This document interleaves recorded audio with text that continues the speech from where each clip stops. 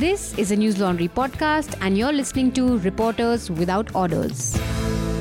Order Newslaundry के podcast reporters without orders में आपका स्वागत है। मैं हूं बसंत और आज पॉडकास्ट में बातचीत करने के लिए मौजूद हैं न्यूज लॉन्ड्री के धाकड़ reporter Prateek Goyal. Sir, podcast में आपका स्वागत है। Thank you Basant, thank you. आज हम अपने पॉडकास्ट में बात करेंगे जो हाल ही में प्रतीक सर और अश्विन ने एनएल सेना प्रोजेक्ट पूरा किया है, मध्य प्रदेश में बुलडोजर की जो कार्रवाई हुई पिछले दिनों उसको लेकर। साथ ही एक मेरी रिपोर्ट है जो दिल्ली सरकार को लेकर है, हम उस पर चर्चा करेंगे। लेकिन पॉडकास्ट शुरू हो उसके पहले हम आपको न्यूज लॉन्ड्री के बारे में बताना चाहते हैं, जो आप सब जानते भी हैं कि हम किसी से विज्ञापन नहीं लेते, ना ही कॉरपोरेट से और ना ही सरकार से। हम आपके यानी हमारे जो सब्सक्राइबर हैं, जो हमें सुनते हैं, हमारा काम पसंद करते हैं, उनके सहयोग से काम करते हैं। तो न्यूज लॉन्ड्री को अपना सहयोग दें और मीडिया को आज़ाद रखने में अपनी भूमिका निभाएं। प्रतीक सर, हाल ही में आपके राज्य में जहां आप रहते हैं पुणे, वहां पे पूरा राजनीतिक संकट रहा और अब जिस राज्य से मैं संबंधित हूं, जहां का मैं रहने वाला हूं, वहां पे अब पूरा बवाल चल रहा है। और बड़ी अच्छी बात, एक हमारे साथी पत्रकार, उन्होंने महाराष्ट्र और बिहार के जो पूरा सिनेरियो है पॉलिटिकल, उन्होंने लिखा कि बड़े बड़े घरों में शादी ब्याह होता है तो महंगे होटल बुक होते हैं, एसी बसों का इंतजाम होता है, एक दो नहीं कई दिनों के लिए। लेकिन बिहार में पकड़ा हुआ ब्याह का चलन है, सुबह सवेरे कुछ नहीं, सांझ होते ही सिंदूर पड़ा और राती राती ब्याह पूरा। जब महाराष्ट्र में सारा कुछ चल रहा था, शिंदे बागी हो गए थे शिवसेना के विधायकों के साथ, तो गुजरात गए, फिर गुवाहाटी गए, फिर लौटे, फिर सरकार बनी। हमारे यहाँ सुबह तो शाम को गए, इस्तीफा दे दिए, आए लौट के अपने घर ना जाके घर के सामने राबड़ी देवी आवास गए नीतीश कुमार, बैठक करी, शाम को घोषणा हो गया। अभी जब हम पॉडकास्ट रिकॉर्ड कर रहे हैं तो वो 2 बजे उनका शपथ ग्रहण होना है। तो हम चाह रहे थे बिहार के पूरे पॉलिटिक्स पे बात हो, लेकिन बिहार के जो हमारे साथी रिपोर्टर हैं वो अभी बेहद व्यस्त हैं, क्योंकि जब हम पॉडकास्ट रिकॉर्ड कर रहे हैं उससे कुछ देर बाद शपथ ग्रहण होने वाला है। तो हम बातचीत शुरू करेंगे प्रतीक सर की स्टोरी से, जो एनएल सेना प्रोजेक्ट है और जो हमारे आप सबके सहयोग से पूरा हुआ है। ये स्टोरी हिंदी और इंग्लिश दोनों भाषाओं में हमारी वेबसाइट newslaundry.com और hindi.newslaundry.com पर मौजूद है। इससे संबंधित वीडियो आप यूट्यूब पर भी देख सकते हैं। जो पहली स्टोरी है जो मेरे सामने खुली हुई है हिंदी में, कि बुलडोजर न्याय की रियासत बन गया मामा का मध्य प्रदेश। आप कह रहे हैं एक बुलडोजर न्याय का रियासत बन गया, मतलब एक तरीके से राज्य बन गया है मध्य प्रदेश, जबकि हम सब ने देखा कि इसकी शुरुआत उत्तर प्रदेश से हुई। ये कैसे, हालांकि उत्तर प्रदेश मध्य प्रदेश बॉर्डर स्टेट है, कई जिले उनके एक दूसरे से सटे हुए हैं, ये कैसे उत्तर प्रदेश से मध्य प्रदेश पहुंचा और क्या इसके पीछे मजबूरी रही, ये थोड़ा बताएं। देखिए वसंत, असल में यूपी में तो ये था ही, और मतलब मीडिया में भी देख रहे थे, काफी लाइमलाइट में भी था वो। लेकिन एमपी में जब ये इसके पहले जो चुनाव हुए थे 2019 में, तो कांग्रेस की सरकार आई। अब जब ज्योतिरादित्य सिंधिया वापस से मतलब वो अपने विधायकों के साथ हटके जब बीजेपी में जुड़े और वापस बीजेपी गवर्नमेंट फॉर्म हुई, उसके बाद जो शिवराज सिंह चौहान है, असल में शिवराज सिंह चौहान की अगर आप जो उनका अगर बेसिक अगर नेचर समझेंगे तो वो काफी शांत स्वभाव के नेता है। मतलब वो काफी मतलब बहुत ही ग्राउंड से, जमीन से जुड़े नेता है। मतलब उनके बारे में कहा जाता है कि जहाँ के वो हैं, जहाँ से वो एमपी हुआ करते थे, विदिशा, किसी भी घर में चले, किसी ने बोला छोटा सा भी अगर निमंत्रण है या कुछ कार्यक्रम है तो वो जाके मिलके आ जाते। तो एक बहुत ही जमीन से जुड़े नेता की उनकी छवि थी और काफी अच्छी छवि थी। लेकिन वो जब सेकंड टर्म उनका जो शुरू हुआ, तो सबसे पहले होशंगाबाद में उन्होंने किसान सम्मेलन चल रहा था, वहां उन्होंने मतलब उसको लेके बहुत चर्चा भी हुई थी। उस बात को लेके उन्होंने बोला था कि सुन लो, मतलब जितने भी माफिया सुन लो रे, जमीन में गाड़ दूंगा 10 फीट नीचे, मध्य प्रदेश छोड़ के भाग जाओ। वहां से उनका वो पूरा सिस्टम चालू हुआ। तो अब इसमें ये बात सबसे ज्यादा उठ के कब आई, जब भी कोई ऐसा, मतलब अब खरगोन और ये तो इसी साल हुआ अप्रैल में, रामनवमी के पहले। लेकिन इसके पिछले साल भी इसी तरीके से काफी घर बुलडोजर से तोड़ दिए गए। अब एंटी माफिया कैंपेन चालू है मध्य प्रदेश में, वो बोला गया है, ठीक है, कि उसमें वो बोलते हैं कि गुंडों की लिस्ट बनाओ, ये करो वो करो। अब वो गुंडों की लिस्ट बनाने, और इसमें पहली बात तो मध्य प्रदेश में उस तरीके का ऑर्गेनाइज क्राइम नहीं है जो उत्तर प्रदेश में। जैसे उत्तर प्रदेश में अगर आप मुख्तार अंसारी, अतीक अहमद, ठीक है, उसका ब्रजेश सिंह, वो अब तो वो नहीं रहे, लेकिन वो जो एक अलग टाइप का ऑर्गेनाइज क्रिमिनल। एमपी में सिर्फ वो जो चंबल का एरिया आप समझ लो, तो वो बियड बागियों डकैतों का इलाका था, वो अलग बात है। लेकिन ऑर्गेनाइज क्रिमिनल जिसको बोलते हैं, जो इस लेवल पे है, मुख्तार अंसारी वगैरह, वैसा माफिया मध्य प्रदेश में नहीं था। एंटी माफिया कैंप ठीक है, गुंडे बदमाश, पहली बात तो ये उसके लिए कॉन्स्टिट्यूशन में कानून है, अगर कोई अपराध करता है तो उसको सजा देने का उसमें है, अपना सीआरपीसी है उसके लिए। लेकिन ये जो बुलडोजर का इन्होंने चालू किया, तो माफिया और वो तो छोड़िए, उन्होंने मतलब इतने बेकसूर लोग के घर तोड़े उसमें। और जहां बात अगर इसकी आ जाती है, जैसे समझो थोड़ा सा कौमी दंगा हो गया या कौमी थोड़ा कॉन्फ्लिक्ट हो गया जरा सा भी, और जहां अगर वो बंदा अगर मुसलमान है, तो मतलब समझ लो कि ना इन्वेस्टिगेशन होगा ना कुछ होगा, मतलब जज भी में और जल्लाद भी में वाला हिसाब होगा। तो वहां पे वो ना इन्वेस्टिगेट करते हैं, यहाँ तक कि कुछ भी एफआईआर में लिख दिया जाएगा।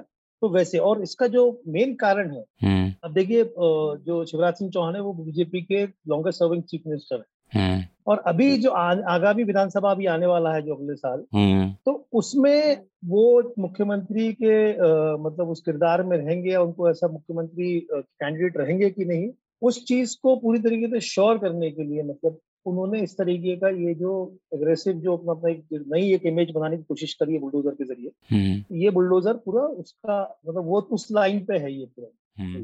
लेकिन इसमें हुआ ये है कि बहुत ही इनोसेंट लोग के घर तोड़ दिए गए, काफी बहुत ज्यादा। जो मैं ये आपकी नहीं बोल रहा कि इसमें से मुस्लिम्स को टारगेट किया, हिंदुओं के भी घर टूटे हैं, लेकिन आप कंपैरिजन करेंगे तो वो बहुत ही जमीन आसमान का फर्क है। मैं उसी सवाल पे आ रहा था। आपकी स्टोरी में एक मैप भी बना हुआ है, किसके घरों को ढहा गया।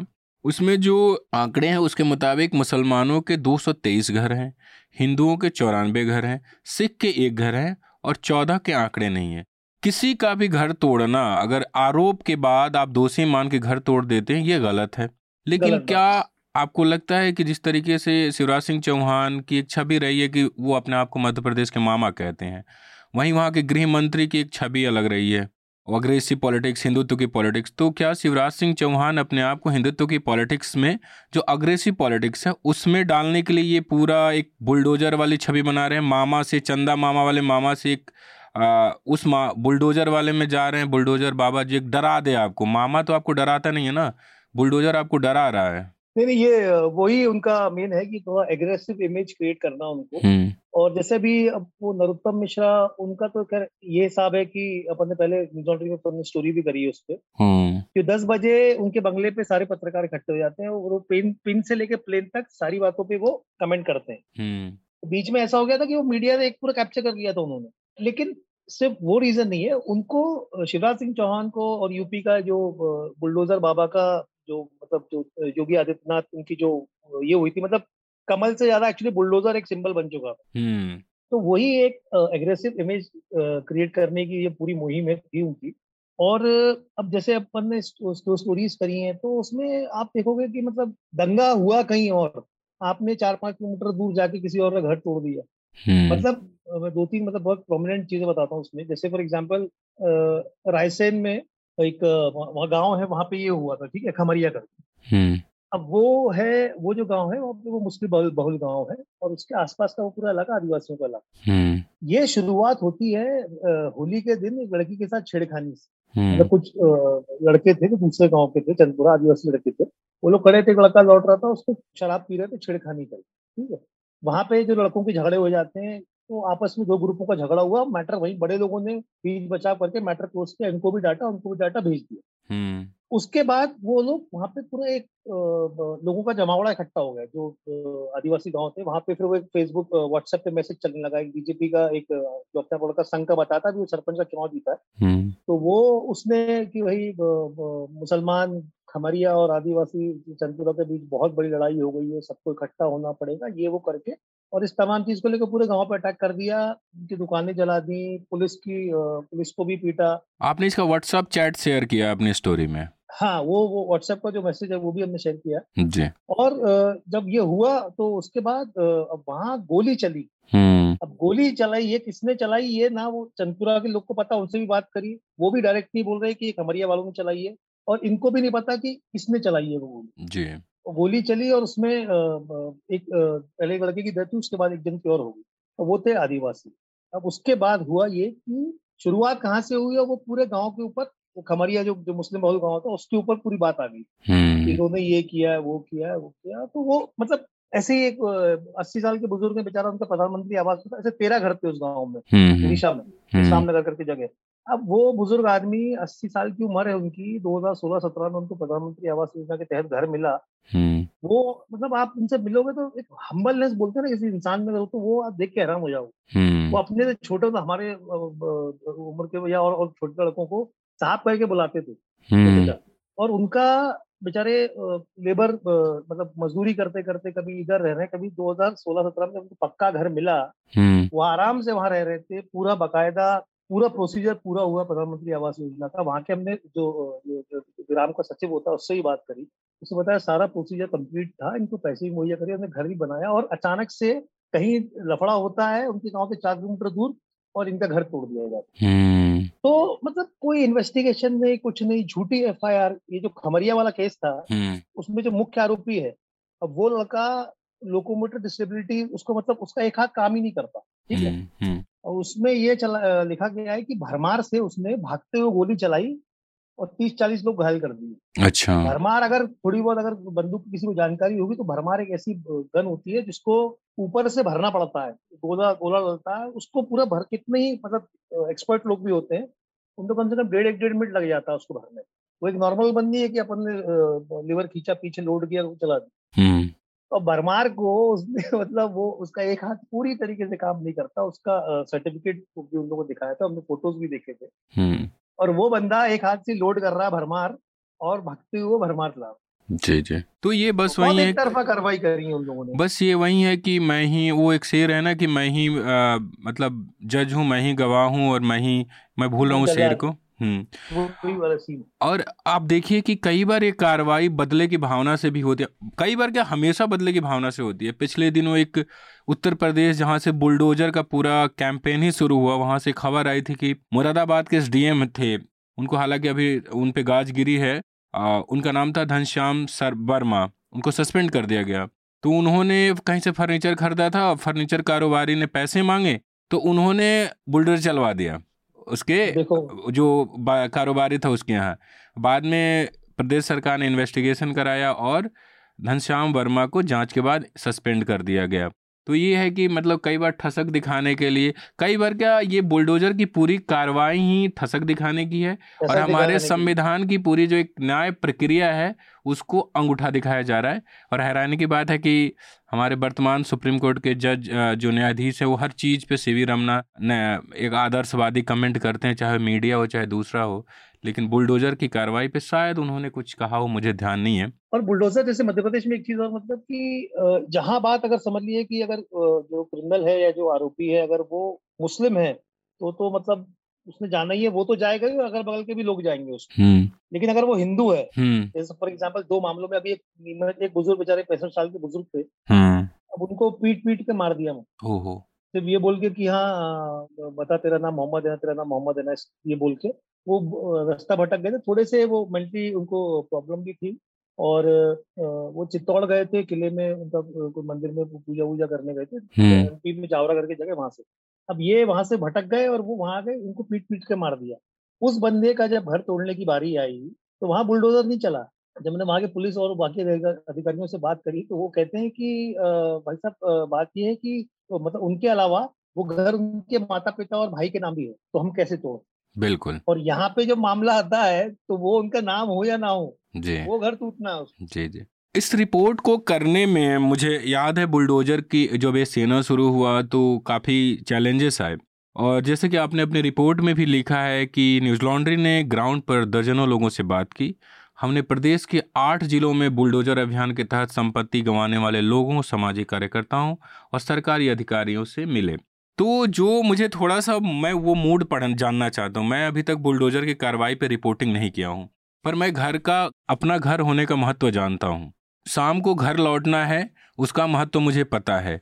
तो आप जब उन लोगों से मिलते हैं जिनका घर था, चाहे वो प्रधानमंत्री आवास योजना के तहत मिला या उन्होंने मजदूरी करके बनवाया, और उनका घर छिन गया, वो जो पेन है, उस पेन को थोड़ा आप हमारे सुनने वालों को बताएंगे? जैसे कि अब मतलब 1-2 वाक्य में बता देता हूँ आपको। जैसे कि एक भोपाल में अभी एक व्यक्ति घर पे गए थे, मतलब घर वो नहीं रहा उनका, अब वो एक मैंने अपनी स्टोरी में भी जिक्र किया हम लोगों ने, मतलब मैं और अश्विन ने, कि वो जो बच्ची थी बेचारी, जी। वो अपना पेपर दे के लौट रही थी घर पे, हम्म। आखिरी एग्जाम था उसका। वो आगे घर देखी तो पूरा घर टूटा हुआ, नजराना खान। नजराना। जी। तो वो मतलब अब आप ये देखिए, वो बच्ची तब से, जो स्कूल खत्म हो गया, ट्यूशन वगैरह जो आगे शुरू होती है, तो वो जा ही नहीं पाई। जी। बहुत ही गरीब परिवार की बच्ची है वो। हम्म। अभी भी उनके पास घर नहीं है, गर्मियां उन्होंने वैसे काट दी बेचारे, इधर उधर भटक के, मतलब मोहल्ले में किसी के यहाँ जाके दिन काटते हैं वो लोग। हम्म। ठीक है। अब बारिश का वक्त आ गया है, तो अब जाके उन्होंने एक छोटा सा कमरा लिया है उनका, जबकि अच्छा 2 कमरों का घर था, 8-10 लोग की उनकी फैमिली रहती थी वहां पे। जी। अब वो एक कमरे में कभी इधर कोई इधर, मतलब उनका पूरा एक जीवन अस्त व्यस्त हो गया। और ये देखिए, अपन बात को समझने की कोशिश करिए। हम्म। ये एक बहुत बेसिक चीज है, नहाना या टॉयलेट जाना या बाथरूम जाना। शायद एक पुरुष के लिए ये इतना वो नहीं होता, वो इधर चले गए या उधर चले गए। हम्म। लेकिन जो महिलाएं होती हैं उनको बहुत इसका काफी दिक्कत होती है। हम्म। और इस चीज का वो जिक्र भी किया था जहाँ हम गए थे, उनकी बुआ ने। तो आप सोचिए कि वो अपन बस है बहुत छोटी चीज है, कि आप सोच के देखो जरा, क्या उन पे क्या बीत रही होगी। हम्म। और कुछ पता नहीं है, बारिश आ रही है, धूप, मतलब धूप एमपी में अच्छी खासी गर्मी पड़ती है, मतलब 47 डिग्री में अगर आप बाहर बैठे हो, बारिश तेजी से आ रही है, आप कहाँ जाओगे भाई आप। जी। जी। और लोगों ने, बेचारों ने, किसी ने लोन लेके घर बनाया था ऐसे वो सेंधवा में। अब वो ना, मतलब पुलिस एफआईआर में उनका नाम बेचारों का, ठीक है, पूरे कागजात उनके, पूरी जमीन उनकी, पूरा घर उनका, लेकिन आपने चला दिया बुलडोजर। हम्म। अब वो बेचारे ने, उनका जो लड़का था उसने लोन लिया था 5-6 लाख रुपए, हम्म। पूरा तबाह हो गया पूरा उसका। तो ये जो मतलब वहाँ सिचुएशन है जो घरों की, एक अपन, मतलब अपन बहुत इजी है, अगर अपन दूसरे शहर में जाके अपन हॉस्टल में भी रहते हैं, हम्म। तो वो घर का जो, वो एक अपना घर बन जाता है। अब जब सोचो, जो खुद का उनका घर है, जहाँ सदियों से उनकी पूरी फैमिली रह रही है, वो तोड़ दिया बिना किसी बात को लेके, हम्म। तो किस तरीके का उनका हाल होता होगा। एक वसीर बद्र का शेर है जो काफी नामचीन शायर हैं कि लोग टूट जाते हैं घर बनाने में, तुम तरस नहीं खाते बस्तियां जलाने में। और मुझे अपने घर को लेकर, गांव को लेकर, मुझे आज भी ये लगता है कि मैं घर से 12-13 साल हो गए बाहर रहते हुए, लेकिन अभी भी अगर मुझे आंख बंद करके साइकिल चलाना हो तो मैं गांव में चला सकता हूँ, या घर में अगर कहीं सामान ढूंढना हो तो मैं जा सकता हूँ। घर ऐसा होता है हर एक दूसरे के लिए। जो बुलडोजर की कार्रवाई हुई उसके कारणों का आपने जिक्र किया है सर, कि भू माफिया का आरोपी 23, अवैध निर्माण का आरोप 22, बलात्कार का आरोप 18, अवैध अतिक्रमण का आरोप 11, हत्या का आरोप 6, लव जिहाद का आरोप 4, अवैध कब्जे का आरोप 4। ऐसे ही सब कब्जा कब्जा चल रहा है और आरोप है। भारतीय कानून व्यवस्था में कहा गया है कि आरोपी दोषी नहीं होता। आप, हमें याद है कि अभी कुछ दिन पहले, हर मामले में ऐसा नहीं होता, लेकिन यूपी में एक कोई व्यक्ति थे जो लगभग 18 साल बाद बलात्कार के मामले में वो जेल से रिहा हुए थे। अभी हाँ, बिल्कुल सही कुछ बात। विनय तिवारी या कुछ ऐसा नाम था। बिल्कुल बिल्कुल बिल्कुल। हत्या या लव जिहाद का, जब जब भारत का गृह मंत्रालय कहता है कि लव जिहाद के उनके पास कोई परिभाषा नहीं है, किसी दो व्यक्ति के बीच मैं प्रेम हुआ, और यहाँ पे आप इंडिविजुअल की वो नहीं डालेंगे कि प्यार तो उस लड़के ने किया, उसके माँ बाप की क्या गलती कि उसका घर तोड़ दें, तो नहीं, और जरा। मैं ये जो स्पेशली ये लव जिहाद का, ये मतलब जो ये आया है, तो ये बहुत काफी खतरनाक सा वाकया हुआ उधर, तो डिंडोरी करके जगह वहाँ पे। वो जो लड़का और लड़की हैं, हम्म। वो दोनों बचपन के दोस्त थे, ठीक है। और वो उनकी दोस्ती प्यार में बदली और उन्होंने डिसाइड किया कि हम शादी करें। हम्म। वो ना ही, और फिर लव जिहाद क्या चीज है वो तो पता ही नहीं क्या है वो चीज, लेकिन उन्होंने, ठीक है भाई, इंटर रिलीजियस मैरिज करी, वो दोनों चले गए, ठीक है। तो इन्होंने वहां पे पूरा जो वहाँ के जो, जैसे वहाँ पे बीजेपी थी, वहाँ पे वहाँ के जो लीडर्स हैं, उन्होंने पूरा एक बंद करवा दिया उधर उस जगह को, शाहपुर करके जगह है डिंडोरी में। तो वो बंद करवा दिया, उसके बाद उस बंदे का घर तोड़ डाला, उनकी 3 दुकानें तोड़ डाली, ठीक है। और पूरा मतलब वो लड़का लड़की भाग रहे थे उधर, हम्म। इधर कभी उधर। छत्तीसगढ़ में जाके शादी हुई उनकी। बाद में कोर्ट ने, जबलपुर हाई कोर्ट ने उनको प्रोटेक्शन प्रोवाइड की। जी। और बाद में लोगों को रियलाइज हुआ कि नहीं भाई, इन लोगों ने, अपने दोनों ने शादी करी थी। और लव जिहाद की जो कंप्लेंट है, ये भी उसी तरीके से, मतलब कि वो किडनैपिंग का, वो लड़की के माँ बाप प्रेशर बना, मतलब उनको लेके गए। प्रेशर क्या, मतलब वो भी चाहते थे कंप्लेंट हो, लेकिन साथ में ये लोग भी थे। लव जिहाद का जो भी है, लग लिया केस, और इस तरीके से पूरा वो कर दिया। अब वो फैमिली, मतलब उस घर में दो, जो दूसरे लड़के ने शादी करी, उसके अलावा भी 2 बच्चे हैं। वो दर दर भटके हैं वो लोग। कभी मतलब उनके फादर जंगल में छुपते फिर रहे हैं, कभी वो बेटा जंगल में छुपते फिर रहा है। उनके एग्जाम थे, वो दोनों लड़का लड़की एग्जाम नहीं दे पाए। जो मतलब उनके जिस लड़के ने शादी करी उसके छोटे भाई, मैं बता रहा हूँ, और पूरा मतलब तबाह करके रख दिया उनके। और फाइनेंशियली कैसा है कि घर में आदमी बहुत पैसा लगाता है घर बनाने में, वो टूट जाए तो वापस से पर उतना समझ में आसान नहीं नहीं। आ रहा है कि अब देखिए ये जिला अस्पताल का कबाड़ खरीद कर सामान चुरा ले जाने, ये ऐसे ऐसे आरोप है जिस पे हमारे संविधान, हमारे कानून व्यवस्था में कुछ महीनों की, कुछ सालों की सजा है। अब कोई कबाड़ चुरा रहा है, खरीद रहा है, और परिसर के अंदर अवैध गतिविधियों का आरोप, तो ऐसे गुंडागर्दी का आरोप में 2 घर तोड़ दिया। तो इस तरीके से अगर आरोप में घर टूटने लगे, और देखिए कि मैं आपकी स्टोरी के आखिरी हिस्से को देख रहा था, तो कोई शहबाज नाम के नौजवान की कहानी है, और कैसे पुलिस आंख बंद करके काम करती है, वो तो मैंने दिल्ली राइट्स के इन्वेस्टिगेशन के दौरान देखा था। लेकिन इसमें भी देखिए जो व्यक्ति जेल में है वो दंगे का आरोपी बन गया। ये थोड़ा बताएंगे कैसे हुआ था? अब ये जो शहबाज है, ये है भाई, मतलब उसका क्रिमिनल रिकॉर्ड है। ये जहाँ जब दंगा हुआ था उसके 1 महीने पहले ही उसको जेल हो गई थी, ठीक है। पुलिस ने प्रेस कॉन्फ्रेंस भी करी थी। कहीं आपसी मतलब जो लोगों का जो रंजिश होती है ना आपस में, तो उसमें हवाई फायर वगैरह हुए होंगे। तो उसमें ये लड़का ऑलरेडी जेल में ही था तब, ठीक है। उसके बावजूद भी ये बोल दिया कि भाई ये वहां पे जब रामनवमी का वक्त था तो ये दंगा कर रहा था और इससे घर तोड़वाना पूरे। अब इसकी जो मदर है, मदर वाइफ, तो वो उनको वहां भेज दिया। मदर इधर उधर भटक रही है बेचारे, तो उनके भाई हैं वो, उनको आसरा दिया है। या दूसरा, जैसे ये बेवकूफी बोलो या क्या बोले उसको, अब एक वहां पे कटनी में निराशा बाई नाम की एक लेडी, वो बेचारी ने मतलब लोगों के घरों पे बर्तन मांज मांज के पैसे इकट्ठे, उनके पति की डेथ हुए काफी समय हो गए, पैसे इकट्ठे किए, ये किए, छोटा सा अपना घर बनाया। उनका घर तोड़ दिया ये बोल के कि भाई उनका जो पोता है वो जो अवैध शराब की बिक्री करता है। अब ना ही वो पोता वहां रहता है, ना ही उसका उनसे कोई कनेक्शन है। मतलब पोता उनकी मतलब बेटी का ये नवासा बेस, जब उससे कोई कनेक्शन ही नहीं है, ना ही वो बंदा वहां रहता है, वो घर उनके नाम पे है, तो आपने किस लिहाज से घर तोड़ दिया उस वक्त? तो ये जो ऐसी चीजें हैं कि मतलब ये अगर ये ऐसी इमेज क्रिएट करना चाहते हो कि ये रॉबिनहुड टाइप के हैं, तो फिर अपने देश में एक बहुत आम सी बात है, बहुत गरीबों की जमीनें दबा ले जाते हैं, माफिया लोग दबाते हैं, इसमें कोई शक नहीं। बिल्कुल। या पावरफुल नेता लोग दबा लेते हैं। अगर आपको वैसी इमेज क्रिएट करनी थी, आप घर तो तोड़ ही नहीं सकते किसी का, लेकिन आप अगर वैसी इमेज क्रिएट करनी थी तो फिर छुड़वाना चाहिए था। किसी नेता ने कब्जा कर रखा किसी गरीब के घर पे, या किसी उसका कब्जा है, उसको छुड़वाओ ना आप। बिल्कुल बिल्कुल। गरीब है, उसको बेकसूर घर तोड़, क्या फायदा? आपने अपने स्टोरी में विस्तार से उन घरों के बारे में भी लिखा है जो प्रधानमंत्री आवास योजना के तहत मिले थे। जितनी मेरी जानकारी है, प्रधानमंत्री आवास योजना में जब घर मिलता है तो कई लेवल पे, कई स्तर पे जांच होती है। पहला पेमेंट जब जाता है, घर जितना बनता है उसकी तस्वीर लगाने के बाद दूसरा पेमेंट आता है, ज़मीन की जांच होती है। जब इतना सब कुछ जांचने के बाद घर बना और पुलिस गई, तो वो जो सरकार खुद ही पैसा दे के बनवाई है, उन घरों को क्यों तोड़ दी?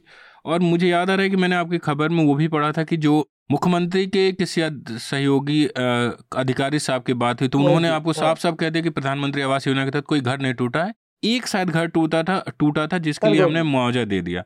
तो थोड़ा ये बताइए कि प्रधानमंत्री आवास योजना के घर क्यों तोड़े गए?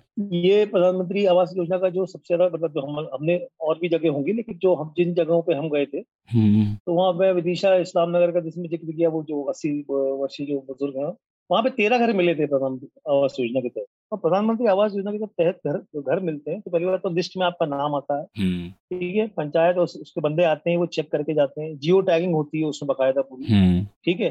पेमेंट आपको खाते में आ रहा है, उसका मतलब एक चीज का रिकॉर्ड होता है। सब कुछ चेक होने के बाद वो वहां पे पिलर गाड़ के वहां से जियो टैगिंग करने के बाद सब मामला शुरू होता है। अब इसमें वहां पे उनके गांव के पास, उनसे गांव से करीबन 4 किलोमीटर दूर दूसरी पंचायत है मुरवास, ठीक है। वहां कोई एक मोहम्मद फकीर खान करके बंदा था, जिसका एक दूसरे बंदे से, जो भी हिंदू बंदा था, उनसे उनका जो भी आपस में उनकी दुश्मनी होगी, तो उसमें उनकी हत्या हो गई, ठीक है। उसके बाद हुआ ये, अगले दिन वहां पे बीजेपी और विश्व हिंदू परिषद के कार्यकर्ताओं ने मुरवास में उन्होंने धरना दिया, और वहां पे फिर वो जो आपस में मतलब एक नोकझोंक हो गई, तो थोड़ा सा दो तरह से पथरा वथरा, ये पूरा सीन हो गया था, ठीक है। बिल्कुल। अब ये हुआ था कहाँ, 4 किलोमीटर दूर एक दूसरी पंचायत, ठीक है। आपने वहां के तो घर गिराए बिना कुछ जांच पड़ताल किए, ये इनके भी घर तोड़ दिए। आए और सीधा बोले घर के बाहर निकाला, और उनको पूरा घर के बाहर निकाल के पूरा खदेड़ते हुए पूरा खदेड़ के एक तरफ किया, और पूरे घरों पे बुलडोजर चला दिया। और वहां एक जो दूसरे व्यक्ति थे वीरेंद्र करके, सिर्फ उनका घर नहीं तोड़ा गया, बाकी जो जितने भी मुस्लिम लोग के घर थे वहाँ वो तोड़ दिए। तो ये हुआ था उसमें। तो ये इस तरीके से पूरा इनका ये चल रहा था। मतलब जो व्यक्ति का कुछ लेना ना देना, उसको आप इस तरीके से टारगेट करना, वो तो बहुत ही गलत बात है। हाँ, मतलब अगर लव जिहाद का कोई कॉन्सेप्ट तो होता नहीं है। अगर आप लगा भी रहे हैं तो वो इंडिविजुअल लड़के ने किया। हमारे हिंदुस्तान में तो 90% लड़के अपने रिलेशनशिप के बारे में माँ बाप को बताते भी नहीं है। तो माँ बाप को क्या पता होगा कहाँ किससे प्रेम कर रहा है, किसके साथ है। आप जाते हैं उसका घर तोड़ देते हैं।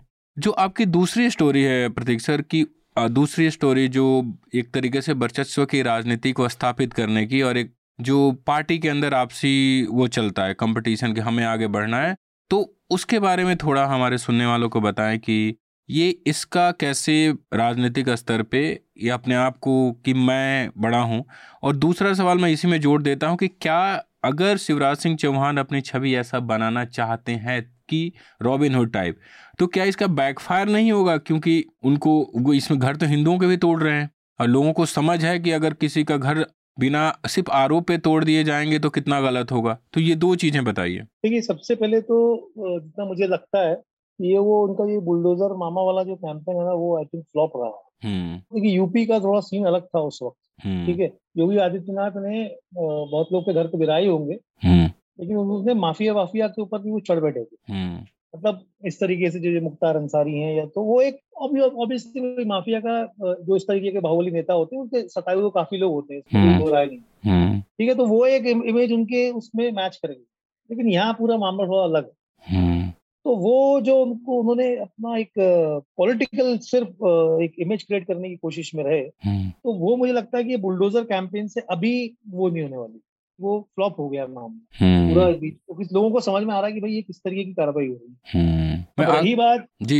अब रही बात उनको ये जो एक नया पोस्टर बॉय बनने का उनका जो वो है, तो देखिए मध्य प्रदेश की राजनीति में शिवराज सिंह चौहान जब से अभी ज्योतिरादित्य सिंधिया, उनके नरोत्तम मिश्रा है, ठीक है, नरेंद्र सिंह तोमर है, ज्योतिरादित्य सिंधिया है, शिवराज सिंह चौहान, ये कुछ ऐसे 4 बड़े नेता हैं एमपी में जो पूरा ट्राई करेंगे अगले विधानसभा के लिए। शायद नरोत्तम मिश्रा नहीं रहेंगे इस रेस में, मतलब उतना उनका वो नहीं है, वो भले ही प्रधानमंत्री हैं, बट ये लोग पूरी कोशिश करेंगे। अब इसमें जो हमारे देश का एक माहौल चल रहा है कि बिल्कुल एक जो योगी आदित्यनाथ की जैसी उनकी इमेज बन गई है, वो उसी इमेज में अपने आप को भी डालना चाहते हैं जी। तो वो एक सबसे बड़ा पॉइंट मेरे को उस इमेज का मतलब इस पूरे जो भी ये पूरा चला है, वो उनका मेन आइडिया है कि मैं एक वैसी इमेज बनाऊं और मैं उस तरीके के वोटर को साथ सकूं। बिल्कुल। मैं आखिरी सवाल आपसे पूछ रहा हूँ इस रिपोर्ट के संबंधित, और ये पूछते हुए मैं अपने लिसनर को एक बात याद दिला देना चाहता हूँ कि ये रिपोर्ट आप हमारी वेबसाइट hindi.newslaundry.com और newslaundry.com पर पढ़ सकते हैं। साथ ही आप हमारे यूट्यूब चैनल पर इससे संबंधित वीडियो देख सकते हैं। और ये तमाम रिपोर्ट जिसके लिए हमारे साथी रिपोर्टर अश्विन कुमार सिंह और प्रतीक सर लगभग 8 जिलों में महीने भर भटके हैं, ये सब मुमकिन हुआ आपके सहयोग से। तो न्यूज़ लॉन्ड्री को अपना सहयोग बनाए रखें ताकि हम आज़ाद होकर बिना किसी दबाव के आप तक खबरें लाते रहें। आखिरी सवाल प्रतीक सर यही है आपसे कि कोई ऐसा मोमेंट, क्योंकि मैं मेरी बातचीत में कई बार आपको भी एहसास हुआ होगा कि घर को लेकर थोड़ा इमोशनल एक अटैचमेंट है, कोई ऐसा मोमेंट आपको आया जब आपको लगा कि सामने वाला मतलब बिल्कुल असहाय है और उसकी कोई नहीं सुन रहा है, ना सरकार ना कोई और? यार ये स्टोरी में ना मेरे को जितने भी मैं लोगों से मिला ना, वो बहुत ही मेरे को मतलब ऐसा पहले दिन वो जो शुरू हुआ ना, तभी से लगा था कि बहुत ही असहाय, और मतलब वो सभी लोग मेरे को ऐसे मिल रहे थे कि हम लोग भी ऐसा मन ही में सोचते थे यार ये इतना इतना ऐसे कैसे कर सकते हो आप। मतलब कुछ तो होना चाहिए ना, मतलब एक बिल्कुल ही एक तरफा कार्रवाई बिना किसी उसके, तो वो जितने भी तमाम लोग थे वो सभी के सब बहुत हेल्पलेस और बहुत असहाय लोग थे। और ये स्टार्टिंग से लग रहा था कि यार ये मतलब ऐसा इतना नहीं कर सकते आप किसी के साथ। मतलब मेरे को भी अपन भी जब स्टोरी करने के पहले देखता था, हाँ बुलडोजर का ये हुआ है, वो हुआ वो हुआ है, और जब वहां जाके अपन जमीनी हकीकत देखते हैं कि वो बड़ा लगती है कि तरीके से नहीं करना चाहिए। हाँ बसंत, आपने अभी एक जो दिल्ली सरकार है, जो आप गवर्नमेंट है मतलब, तो उसको लेके आपने एक रिपोर्ट करी है कि छात्रों को जो लोन प्रोवाइड करने वाले थे, लेकिन उसके आंकड़े कुछ काफी अलग दिख रहे हैं कि एडवर्टाइजमेंट के आंकड़े ज्यादा दिख रहे हैं उसमें बजाय इसके जी। तो क्या है वो पूरी कहानी?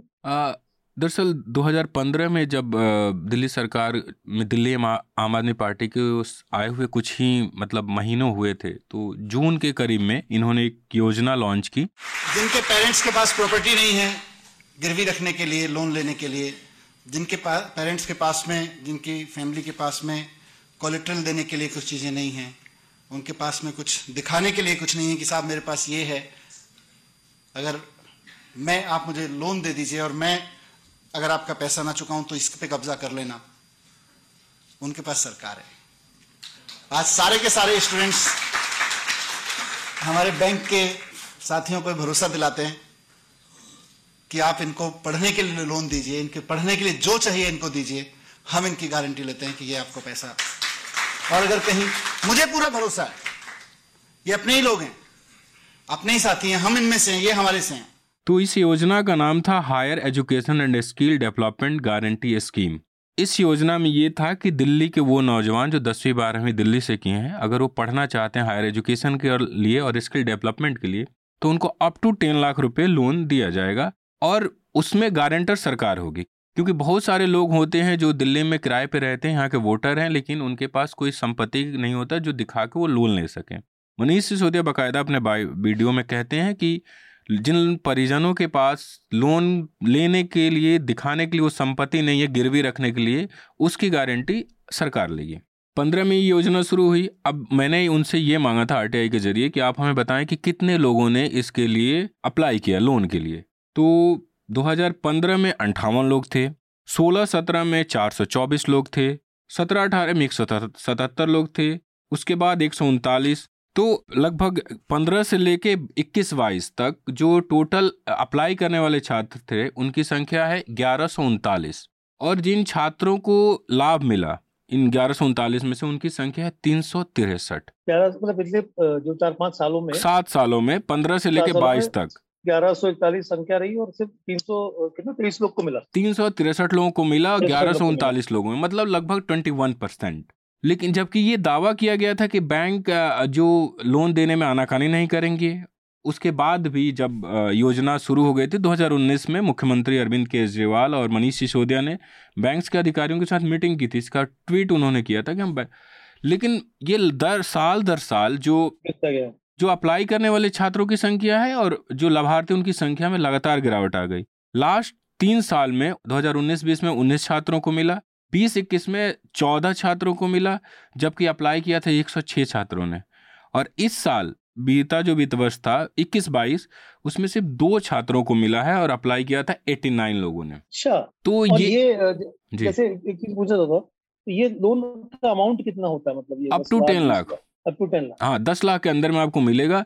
इसमें ना आपको गारंटर देना है, ना थर्ड पार्टी गारंटर देना है, आपको कुछ नहीं देना। बस आप 10वीं 12वीं की सर्टिफिकेट जिस कॉलेज में पढ़ते हैं वो एफिलेटेड है कि नहीं, उस योजना के तहत। तो दिल्ली के तमाम कॉलेजेस और जो जिनको नैक के तहत A और B सर्टिफिकेट मिला हुआ, वो तमाम कॉलेज इसके लिए इस योजना में ले सकते हैं नौजवान। और सिर्फ कॉलेज फीस नहीं था इसमें, लैपटॉप के लिए मनीष सिसोदिया खुद बोलते हैं, लैपटॉप के लिए, ट्यूशन फी के लिए, आपके तमाम चीज़ों के लिए 10 लाख तक योजना देंगे।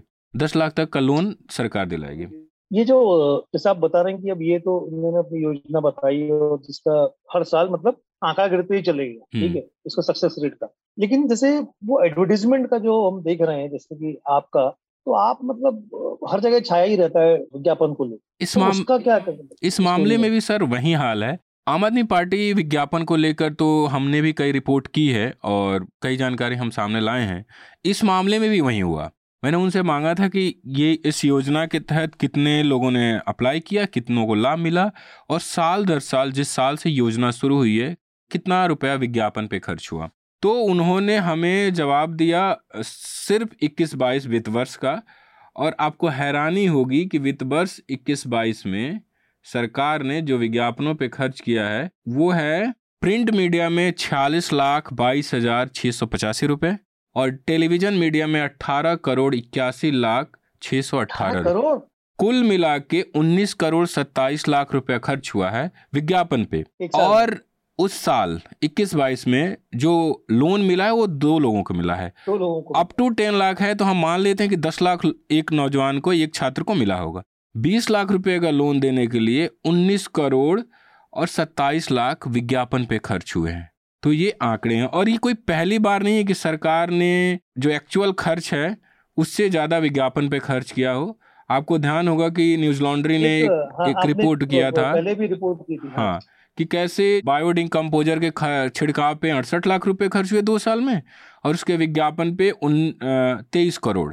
ऐसे ही इन्होंने एक स्मॉग टावर, हवा साफ करने के लिए स्मॉग टावर खरीदा था जिसकी कीमत थी 19 करोड़, उसके विज्ञापन पे खर्च हो गए 6 करोड़। तो ये पूरा एक वो है। और इस संबंध में हमने मनीष सिसोदिया से भी सवाल पूछा था, उन्होंने कोई जवाब नहीं दिया जब तक हम ये पॉडकास्ट रिकॉर्ड कर रहे हैं। और अगर पॉडकास्ट आप अगर सुन रहे हैं, पॉडकास्ट में उनका जवाब नहीं आया तो हमने नहीं जोड़ा। अगर उनका जवाब आएगा तो जो हमारी वेबसाइट पे खबर है हम उस पर जोड़ देंगे। तो ये हालात है। अच्छा, एक हैरानी की बात है प्रतीक सर की मनीष सिसोदिया का एक मैंने वीडियो देखा इसी गारंटी योजना के संबंध में, कि उनका कहना था कि मेरी चाहत है, मैं चाहता हूं कि ये योजना 100 सालों तक चले। लेकिन हम देख रहे हैं कि 8 सालों में योजना सांस लेने लगी है और अंतिम सांस की तरफ बढ़ रही है। अगर आप साल भर में 2 लोगों को फायदा दे रहे हैं दिल्ली जैसे शहर में, तो ये तो कोई मतलब, जहाँ आप उस पे 19 करोड़ से ज्यादा रुपए खर्च कर रहे हैं, हाँ, शोबाजी ज्यादा है और काम कम बेसिकली। हाँ, वही दूसरे तमाम योजनाओं में भी यही दिखता है। तो इस खबर को आप हमारी वेबसाइट hindi.newslaundry.com और newslaundry.com पर पढ़ सकते हैं। अब हम अपने पॉडकास्ट के आखिरी चरण में हैं, जिसमें हम जो हमारे गेस्ट होते हैं उनसे हाल फिलहाल में उन्होंने जो कुछ भी देखा हो, सुना हो, पढ़ा हो, उनका रिकमेंडेशन लेते हैं ताकि आप उसे देख पढ़ सके। प्रतीक सर, आपका क्या रिकमेंडेशन है? प्रेडेटर ऑफ दिल्ली, जो दिल्ली वाला है, हाँ, वो झा वाला जो तिहाड़ जेल के सामने, खतरनाक है वो। अरे मैंने भी देखा, मुझे तो नींद ही नहीं आ रही थी। अच्छा, उसमें जो अमित करके जो जर्नलिस्ट है ना, अमित झा, उनको मैं बहुत अच्छे से जानता हूँ। ये पहले ईटीवी में थे, वो जबरदस्त, वो मतलब हाँ, मतलब मेरा रिकमेंडेशन वही है। नेटफ्लिक्स पे है, प्रेडेटर ही है ना? हाँ, इंडियन प्रेडेटर, हाँ हाँ, 3 पार्ट में, बहुत मतलब एक फिल्म बराबर है, मजा आया देख के। मतलब वो थ्रिलिंग है बिल्कुल, ऐसा अपन जुड़े रहते हैं उससे। और डॉक्यूमेंट्री देखिए, बहुत ही मतलब, Indian predator the butcher of Delhi, हाँ, बहुत डर लगता है, बहुत और सबसे सर वो जो सबसे मुझे मतलब जो हैरानी हुई ना, वो आदमी की जो जिससे ये लोग बिहार में जाके मिलते हैं, जिसको लेके आया होता है मारने के लिए, मेन वो उसका वो मतलब ये है कि मतलब ये तो पुलिस ने तो पकड़ा, उसके बाद वो देखा था, उसके बाद जो और केसेस लोगों को उससे बंद करके उनको फोटो खींच के रखे थे, वो सब मतलब वो जो डॉक्यूमेंट्री में डिस्कवर हुआ, जो कैमरा लेके भागे थे, और जो कहे कि सुबह से खाए नहीं, ये मरने से पहले कुछ खिला दो, समोसा लेने गया तो भाग गए ये लोग। उस आदमी ने वो जब रोने लगा ना, बोलता है कि आप, वो आएगा बाहर तो हमें मार देगा, आप क्यों दिखा रहे हैं।